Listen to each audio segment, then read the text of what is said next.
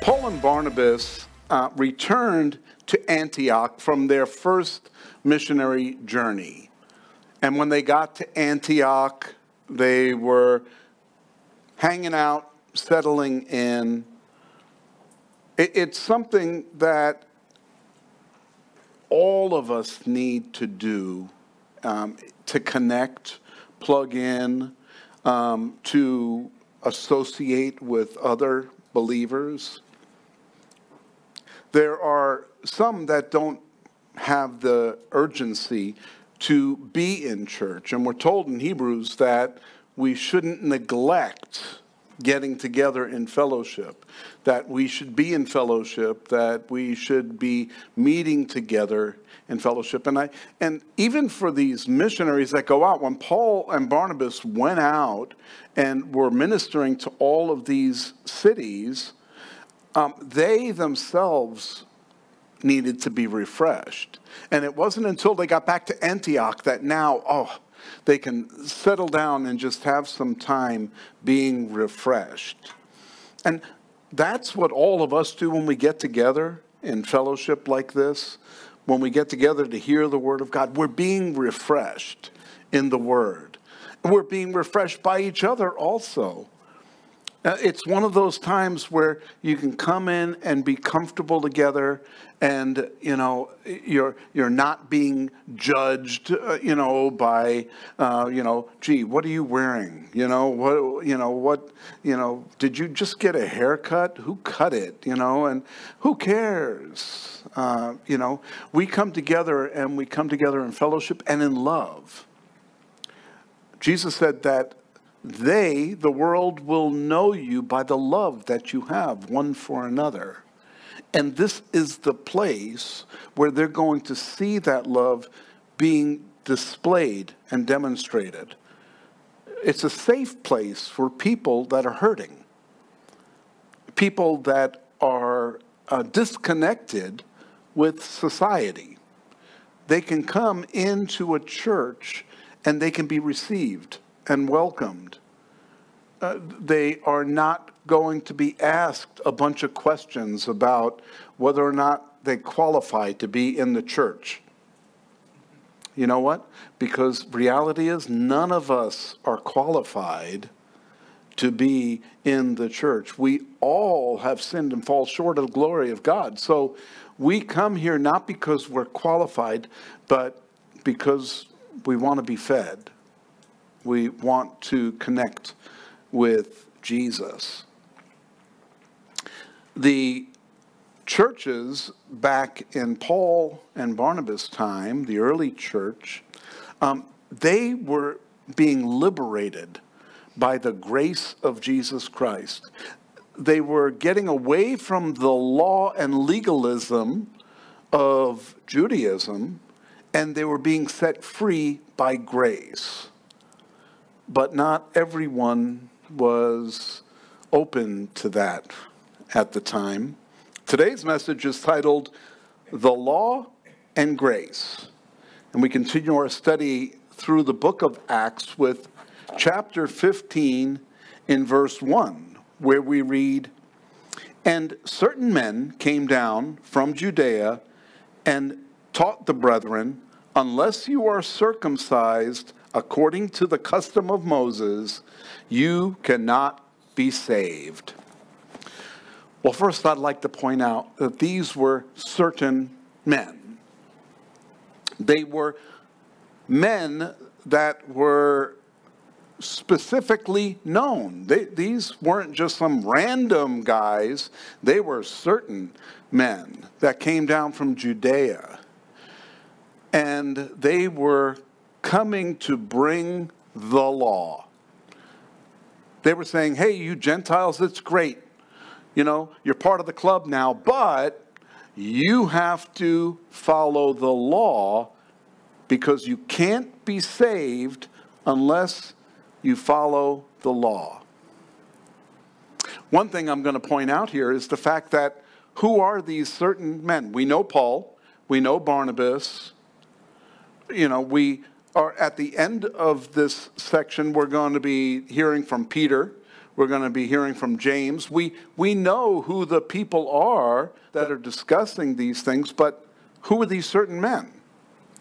Well, I'll tell you, we don't have their names. And I believe sometimes names are excluded because we're not trying to call someone out because they have a wrong understanding of the gospel initially.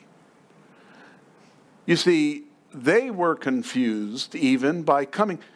You know how far they traveled? 300 miles to get to Antioch to tell them, you got to follow the law. So that tells me that they were very legalistic. They had an agenda. And I don't think it was a negative agenda. I don't think it was the fact that they were trying to impose their will on these people.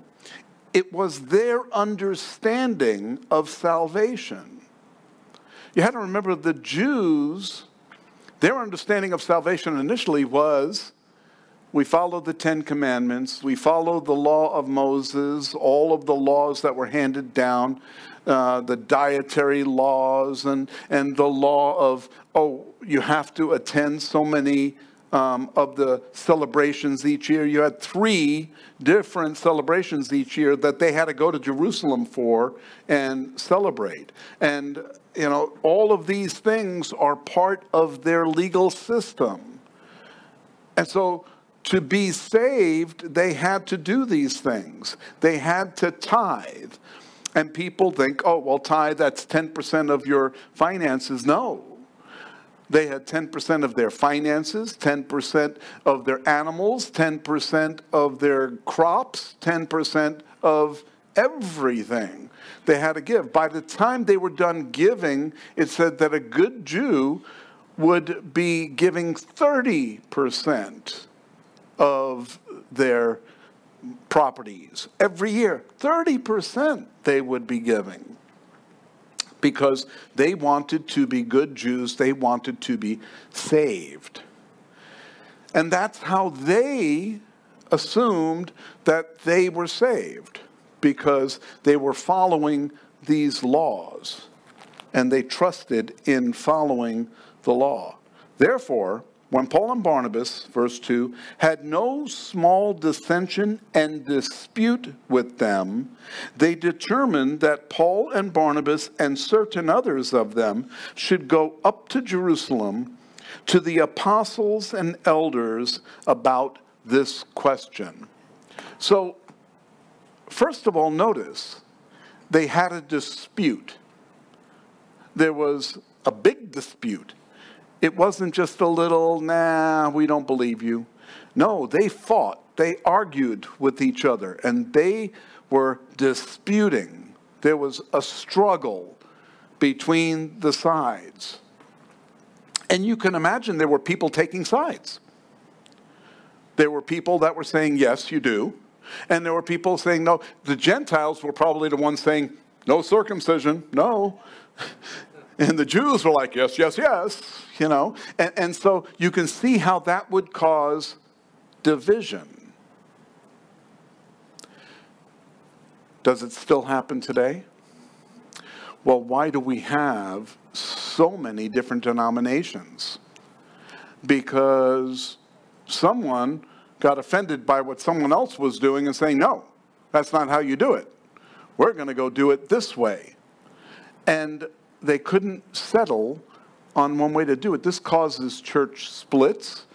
This causes disunity in the body of Christ. I'm very blessed that we have a relationship with other churches here in town, that we settle on the essentials of our faith. That we say that Jesus Christ is the only begotten Son of God who came to earth to save us. The Father sent him so that he could die on the cross for our sins, so that we can be forgiven and spend eternity with God the Father and the Son and the Holy Spirit, eternity. And that is what we settled on. We all agree to that. We all agree that the Bible is the inerrant word of God. And so with these two things, we can say we are in fellowship. Now, there's a bunch of other things that we differ in, things that are theological, and that's okay, because we are settled on what we believe, the most important thing. Salvation is not based on when you think Jesus is going to return to earth. That's not a salvation issue. Eschatology is someone that studies the Bible and says, hey, I believe this. Others say, we believe this. Okay, that's fine. You believe that. You'll find out that you're wrong, and that I was right, and you know what? We're not going to care. When the Lord comes to take us home, we're not going to care who was right and who was wrong. All we're going to care about is, I'm here. I'm here. I'm where I don't deserve to be. I'm in the presence of the living God. And we're going to realize that all of the bickering, all of the, it was pointless. But here, it was happening in the early church. And they were going to resolve it. But notice, they didn't have a church split. They didn't say, okay, we're splitting, that's it. You don't want to agree with us. We're going to be becoming the church of the Jews of circumcision, and you are the Gentiles of uncircumcision. And no, they didn't do that. They said, hold on. Let's go and talk to the apostles and elders back in Jerusalem, and then come to a decision. And that's what every church should do, in a sense. Not that we are congregational and everybody gets input into, oh, I don't like that song, and so we're not going to sing that song anymore. And, let's only sing these kind of songs. It's not a democracy. It's a theocracy. God's in charge here. And we worship, God. And he loves to hear all of the different worship, cymbals and drums, and sometimes it's just voices. And that's how he likes us to worship. Not by music, by musicians and entertainment, but from the heart. That's what he loves. And so we will do that. We will worship from the heart, and he will receive that gladly every time. It's a sweet sound. He hears my voice and he thinks, oh, that's so sweet. My wife hears and says, oh, please, just sing a little lower, just a little lower. But you know what? I don't want to divide over things that are unimportant, but I do want to divide on things that are important. If someone comes in here saying that Jesus isn't the only way to heaven, the only way to God, that he is the only intercessor for prayer, if they say, no, that's not true, then we divide. I'm sorry, this is what we believe, this is what we stand for. If you don't believe that, I'm sure there's a church out there that will welcome you to believe whatever you want to believe. But you know what I believe? The Bible. What the Bible says, that's what I believe. I don't want to add to it. I don't want to take away from it.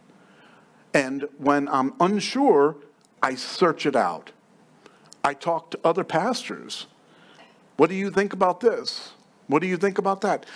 I've been having a discussion with pastors for the last 4 days on whether or not pastors should drink alcohol.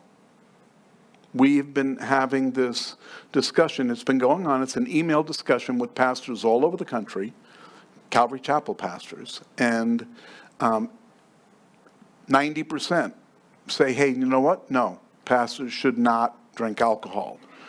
There are some that say, well, we have the freedom to do that. We can drink, so on and so forth. And we all presented what we believed.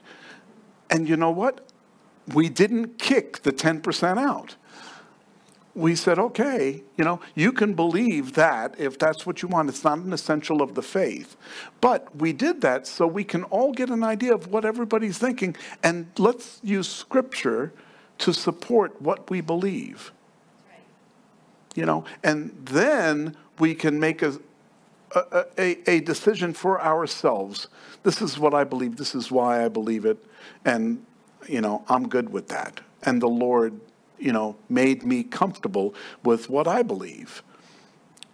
But that should be for everything. We should counsel with one another. But when we counsel with someone, we should always be sure that they're giving godly counsel, not just their opinion. In my opinion, this isn't I don't care about your opinion. What does God show you? Have you prayed about it?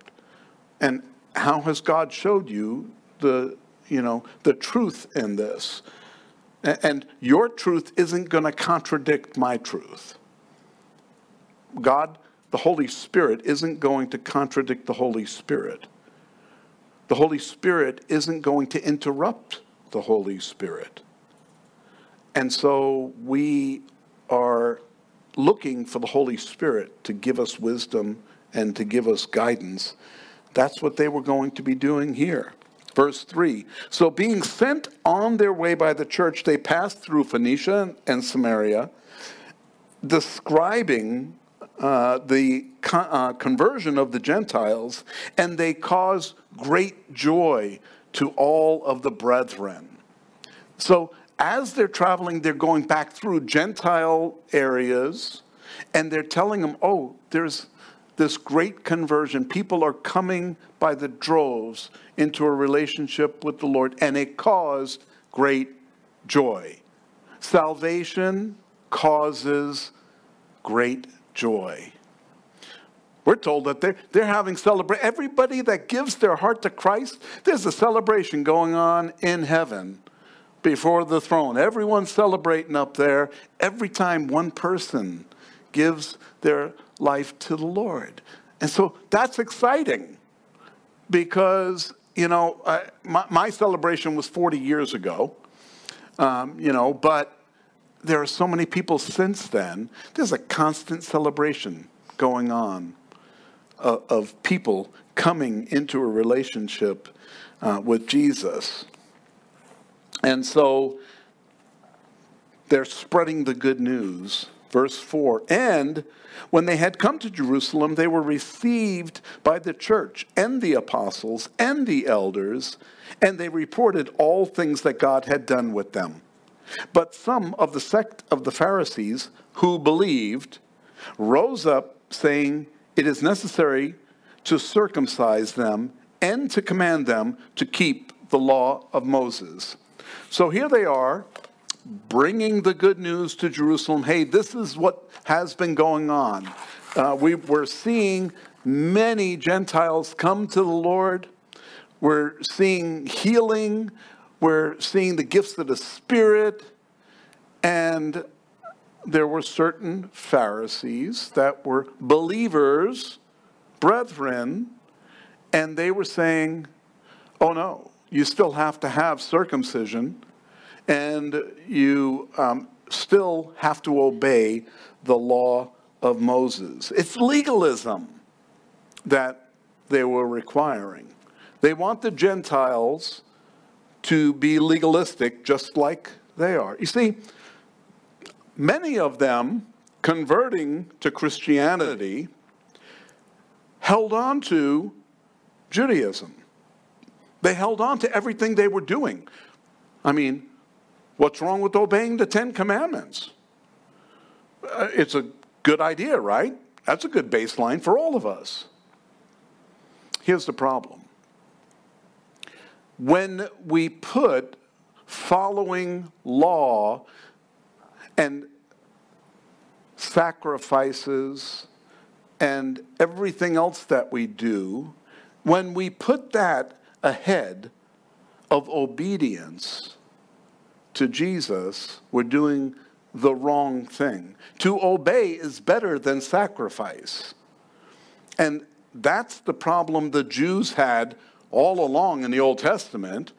They were acting, but they weren't really being obedient in their heart.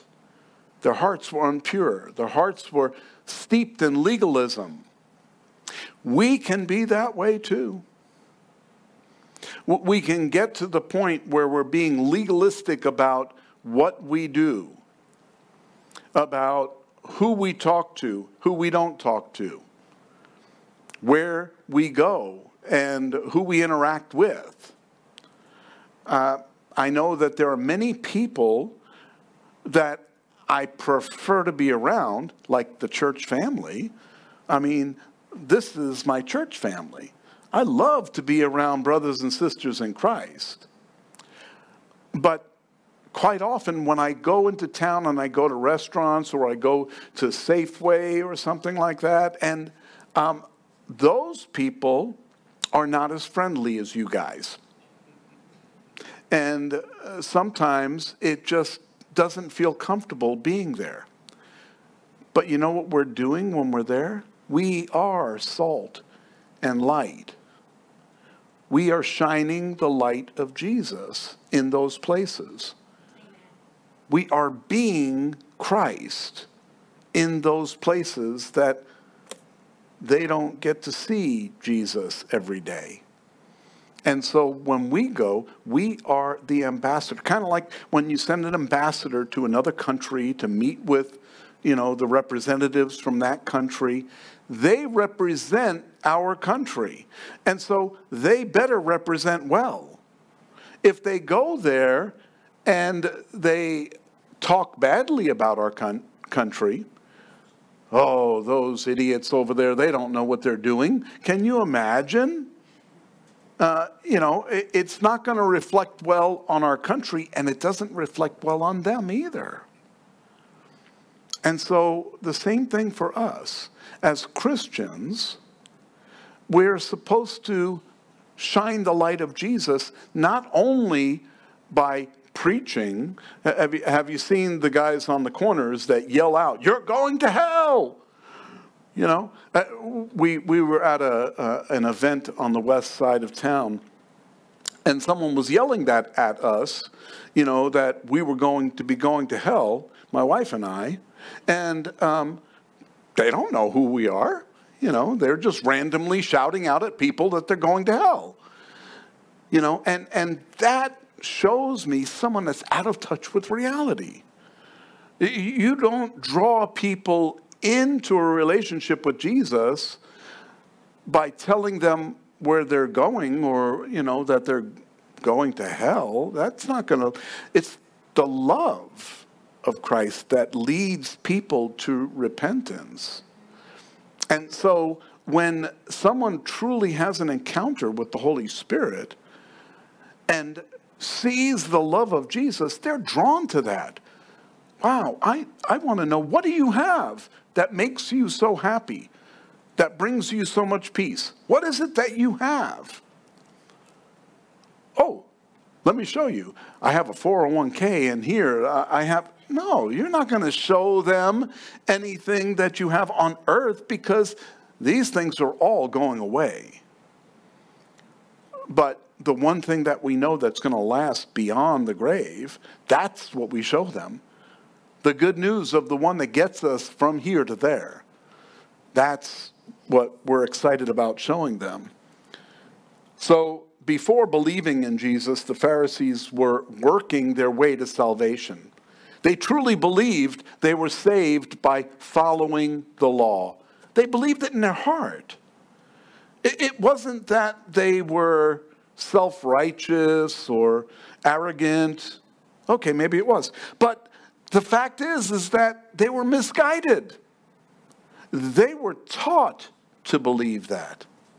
They were taught that they were better than everyone else. They were taught, we are the chosen people. Those, you see, there were Jews, and then there was everyone else. Sometimes you hear them called Greeks, sometimes Gentiles, sometimes heathen, sometimes. But if you weren't a Jew, then you were lost. And they were the only ones that were going to be going to heaven, and you had to become a Jew to be saved. So they thought they had that. But Paul explains this in Galatians 2:16. Paul explains, knowing that a man is not justified by the works of the law, but by faith in Jesus Christ. Even we have believed in Christ Jesus, that we might be justified by faith in Christ, and not by the works of the law. For by the works of the law no flesh shall be justified. Following laws don't make you saved. It may make you appear a better person to everyone else. When I'm going the speed limit and I pass by that cop, he's like, okay, he's going the speed limit. But he doesn't know in my heart I really want to be doing 85. He doesn't. All he sees is that I'm doing 65. But you know what? That's not who I am. I want to go fast. And these guys were on the outward showing that they were good people because they were legalists. Verse 6, now the apostles and elders came together to consider this matter. And when there had been much dispute, more discussion, right? Peter rose up and said to them, men and brethren, you know that a good while ago God chose among us that by my mouth the Gentiles should hear the word of the gospel and believe. And so God, who knows the heart, acknowledged them by giving them the Holy Spirit, just as he did to us, and made no distinction between us and them, purifying their hearts by faith. Now, therefore, why do you test God by putting a yoke on the neck of the disciples, which neither our fathers nor we were able to bear? But we believe that through the grace of the Lord Jesus Christ, we shall be saved in the same manner as they. So in verse 6, they're told that the apostles and the elders considered the matter.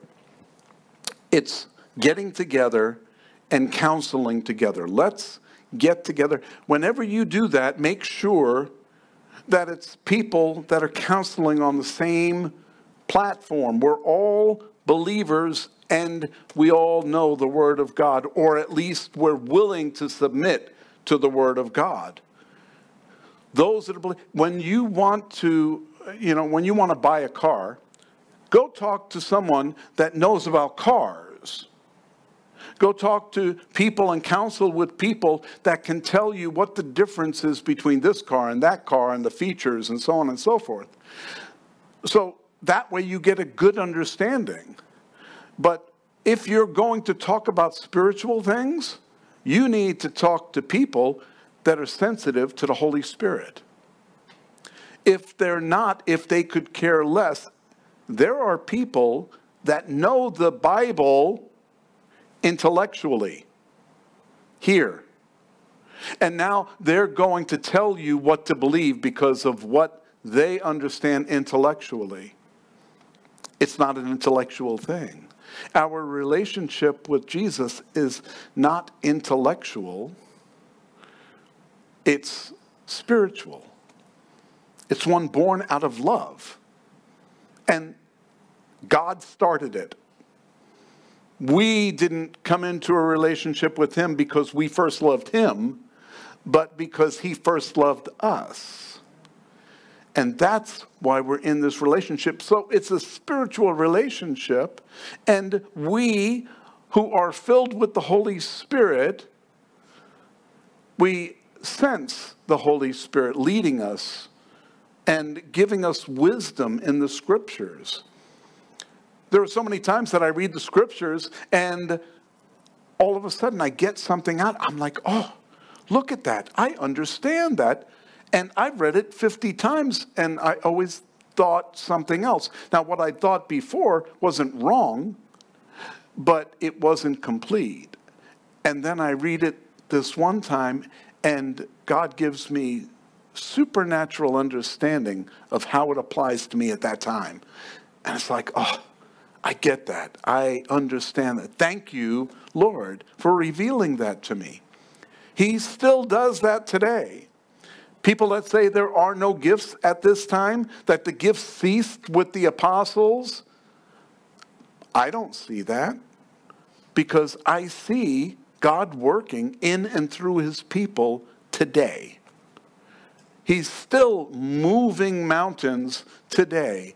Sometimes the mountains just look different, but he's still working in and through his people today. So when we go to counsel, we should bring people, wise people in the Word of God, and you know who they are because of the fruit that they bear. You know who they are because you see them living their life for Christ. And when they're being an example, then it's easy to ask them, hey, what about this? Tell me what you know about this, because you see how they live their lives.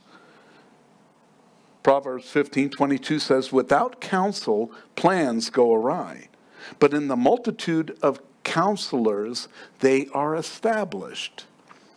So we can have plans that we come up with, and they go awry if we're trying to do things on our own. All of us are guilty of that in one way or another. It's even harder as a pastor, planting a church and having just my wife and daughter starting out in the church. So if I'm asking them as counsel, what do you think? My wife always has good counsel. My daughter, it's always going to cost me something. But, when I look for counsel, I want more than just people that are going to tell me what I want to hear. I want people that are sensitive to the Holy Spirit and they're going to leave. So when you plant a church, you have to look for that. Where is the Holy Spirit speaking? Who is he speaking through? And, how can I hear from? And then God moves. All of you, I pray, all of you have the Holy Spirit living within you because you've received Jesus Christ as your Lord and Savior. And so when we have a discussion about spiritual things, the Holy Spirit may use you to speak to me and encourage me, bless me, or open my eyes to something that he's doing that I may not see because I'm standing up here and I just don't see things from the same perspective that you see them. And when you share them with me, oh, you know what? That's a great perspective. And I learn a lot from people that are led by the Holy Spirit, because all of us have the same Holy Spirit, and he can use you. Sometimes he uses my wife to speak to me. I don't get surprised. It's not like, oh, you're using her? I'm glad because I can trust what he's speaking through the people in my life. Peter was personally familiar with this argument about circumcision, about the Jews and the Gentiles. He was personally intimate knowledge of the Gentiles, because remember Cornelius? He was sent out and he led Cornelius and everyone that was there, all the Gentiles that were there, to Christ. He was just preaching, and in the middle of a few sentences, all of a sudden they started speaking in tongues and praising the Lord, and he's like, oh, Holy Spirit? Oh, I didn't expect this. He was surprised. And he saw it happening. So here in verse 7, we see that God led Peter to preach to the Gentiles. In verse 8, we see that God gave the Gentiles the Holy Spirit just as he did to the Jews. Same Holy Spirit was given to them. In verse 9, God removed the wall of separation that was between the Jews and the Gentiles. He removed it, took it out of the way. And now everyone was on a level playing field. And then in verse 10, God removed the yoke of the law from the Gentiles when he said, now therefore, why do you test God by putting a yoke on the neck of the disciples which neither our fathers nor we were able to bear? It was a bondage that it put them in, and they weren't even able to bear it. And so here they want to put it on the Gentiles. Sometimes that happens still even today when, we put, have you ever led someone to Christ? And now you say, okay, you have to quit smoking, quit drinking, you have to stop going to the bar, you have to stop doing this and stop doing that. And if you lead someone to the Lord that lives like that, then here's what you tell them. Pray that the Lord would show you what you should and shouldn't be doing. Because they'll ask you, well, what do I have to do this? You know what? Pray. When I got saved, I didn't have to ask which sins I had to get rid of. Didn't ask. Immediately I knew, the moment that I received Jesus Christ as my Lord and Savior, immediately I knew what was wrong and what was right. And at that point, God gave me the ability to live right. He gave me the ability to, I didn't have a desire for the things of the flesh like I did the day before. I all of a sudden, now, this is an unusual situation. This was me, and it was unusual. It doesn't happen that way to everyone, but it did for me. I don't know why, but he gave me overwhelming strength to not desire those things and to desire a deeper relationship with him. And so that's not the same for everyone, but here's the thing. You're not the Holy Spirit. You have the Holy Spirit, but when someone else receives Jesus Christ, they have the Holy Spirit too. And so now you pray for them that the Holy Spirit would speak to them, telling them what they should and shouldn't be doing. And you know what? Sin gets so much more sinful once you have the Holy Spirit. You realize, even when you don't have the Holy Spirit, you know that sin is sin. You know. But once you have the Holy Spirit, it's like night and day. It's like, I read, an 8-point font, and it's like I have to really squint to read it and stuff, and, get the Holy Spirit, and it's like, giant letter Bible, I can read that. I know what that's talking about. Well, with the Holy Spirit, I understood the things that weren't pleasant and pleasing to the Lord. And so it was easy for me to discern those things. So here's Peter. He's telling them these things. The Jews thought the Gentiles needed the salvation of the Jews. They thought, hey, they had to first become Jews to be saved. Peter's saying, no. We need to be saved by grace. And I love it because he said in the same manner as they, in verse 11. In the same manner as, hold on. You just told the Jews that they are not setting the example. Now the Gentiles are setting the example. They got saved, and they are set free by grace, and that's how we have to act. That's what we need to do as Jews. And the Jews were like, what? Are you kidding me? So how do they respond? It says in verse 12, the multitude kept silent and listened to Barnabas and Paul. That first of all, the Jews kept silent. Remember the dissension that they had, the arguments that they had in Antioch. Then they come here and they're having arguments here. Jews love to argue. They love to argue with each other about the law. And here it says they were silent. And that tells me it was a work of the Holy Spirit, because he brought silence. And they listened to Barnabas and Paul declaring how many miracles and wonders God had worked through them among the Gentiles. And so they got to add on to what Peter had already shared and said, look, this is what we saw. It's called a testimony. We are witnesses of these things. And then in verse 13, and after they had become silent, James answered and said, men and brethren, listen to me. Simon has declared how God at the first visited the Gentiles to take out of them a people for his name. And with this, the words of the prophets agree, just as it is written, and this is from Amos, after this I will return, and will rebuild the tabernacle of David, which has fallen down.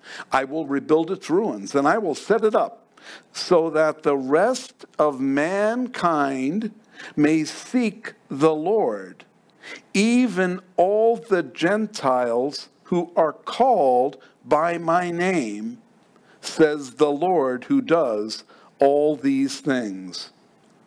Known to God from eternity are all his works. Therefore, I judge that we should not trouble those from among the Gentiles who are turning to God, but that we should write to them to abstain from things polluted by idols, from sexual immorality, from things strangled, and from blood. For Moses has had throughout many generations those who preach him in every city, being read in the synagogues every Sabbath.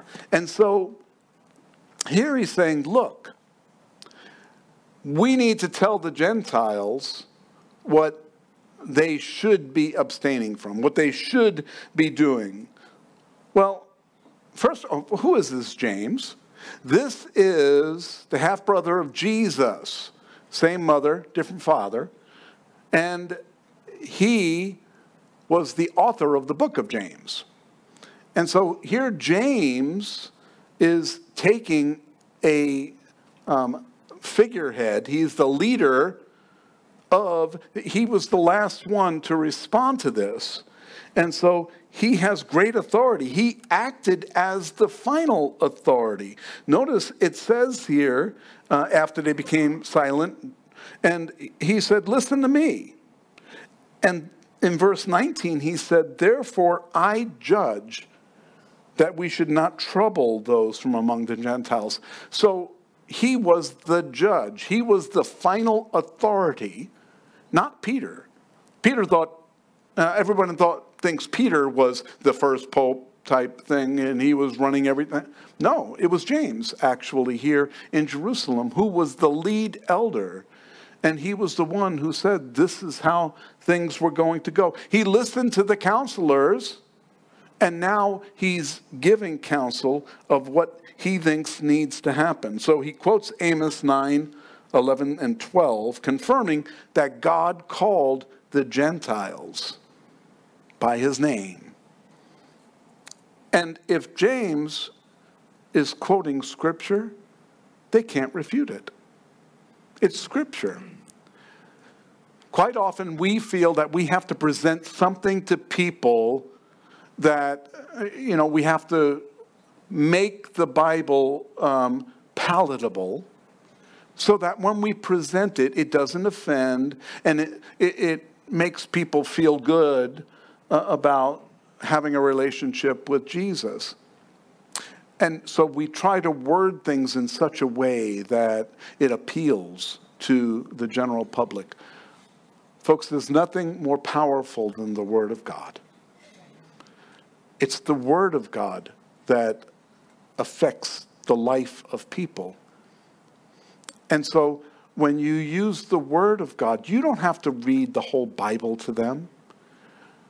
If you're sensitive to the Holy Spirit, He'll tell you what to share. And then you just read the Scriptures to them and let the Scriptures do the work. because when God is empowered through his scriptures in the heart of an unbeliever, they tend to either go one of two ways. Either they receive it and they're broken, or they say, I don't want any of that. Quite often when you present the gospel to people, they will say, you know what, that's good for you, but, you know, that's not me. That's not what I'm about. I used to be one of those people.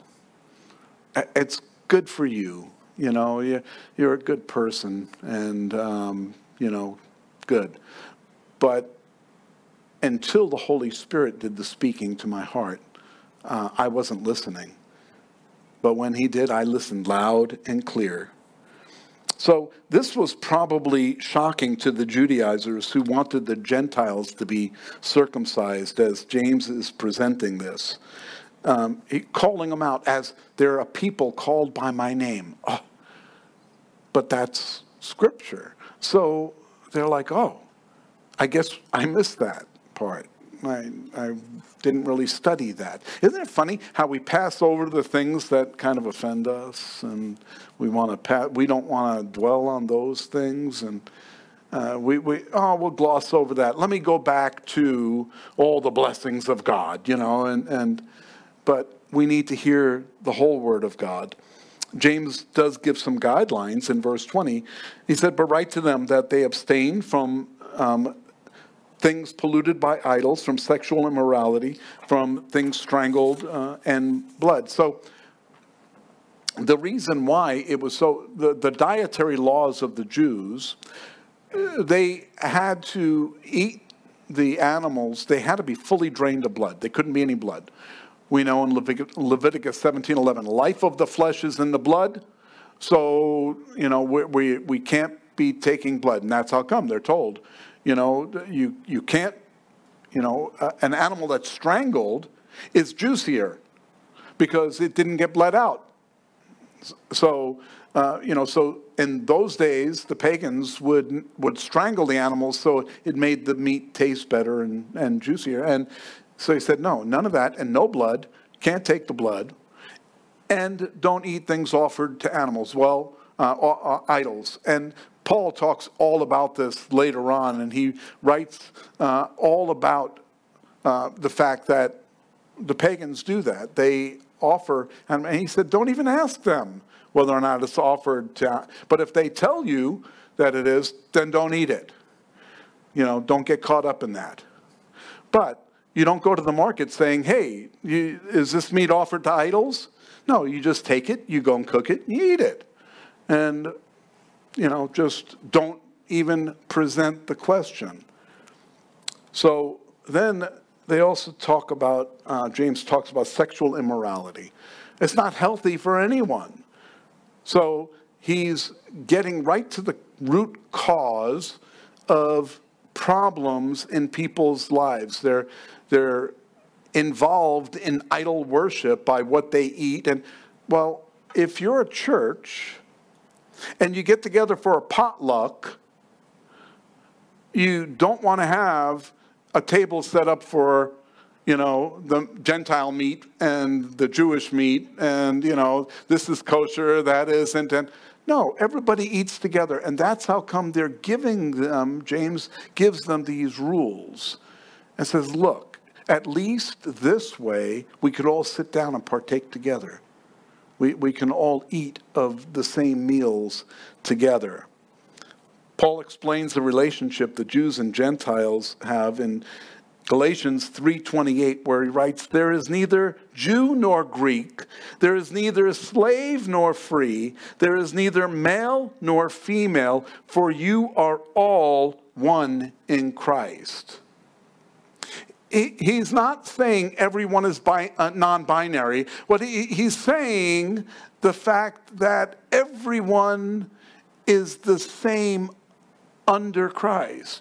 We're all the same in God's eyes. We all have the same access to God. We're all children of the living God. And so it doesn't matter where you were born, you know, what nationality you are, what color you are. None of that matters. We are all the same in Christ. We can have a relationship with God simply by accepting the grace of God that he offered through his Son, Jesus Christ. This is the good news of the gospel.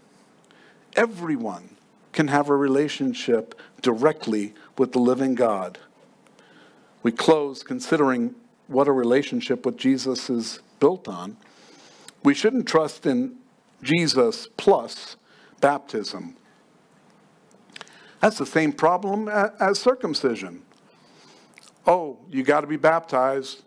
Well, it depends on which church you go to, how you're baptized, right? You can be baptized as an infant when sprinkling. Oh, some say you have to have full immersion. They have all. Some say you have to be in their church to be baptized. Oh, I've been baptized. Really? Yeah. Oh, yeah. In the Jordan River. Well, it doesn't matter. Were you baptized in our church? No. Oh, got to be rebaptized. And unfortunately, that's how messed up things are. But here's the thing. Baptism is a work. And if you have to have Jesus and baptism, then you're saying you have to work your way into this. There are lots of Christians that have never been baptized that will still be in heaven. It's not Jesus plus church attendance. We attend church because we're saved. That's why we're here. We're brothers and sisters in Christ. We're saved. I want to attend church. I want to fellowship. I want to hear the word of God. I want to be encouraged. I want to have my brothers and sisters pray with me, fellowship. I love to have potlucks with them. They're such good cooks. It's not Jesus plus tithing. We don't tithe because we owe Jesus money. We tithe because we owe Jesus everything. And we're Christians, so we offer, and a tithe means tenth. It's not tithe, it's offerings. What we give back to the Lord. It's just what we do because we love him, because we're Christians. We get baptized because we love him and we want to show people the inward change that took place in us. And so we use that as an example of that inward change, going under the water, coming out. We are a new man. If baptism were required, Jesus would have baptized, but he didn't. And Paul said, I've only baptized a few. I'm glad I didn't. I'm glad I didn't baptize you all. And that's important for us to realize. It's Jesus plus nothing. We need to be baptized in the Holy Spirit, though, in that we need to receive the Holy Spirit into our lives. And that's what makes the change in our lives. The difference between the law and grace, the law doesn't save us. We're saved by the grace of God. So let's be thankful for that grace that he showers on us new every day. Amen.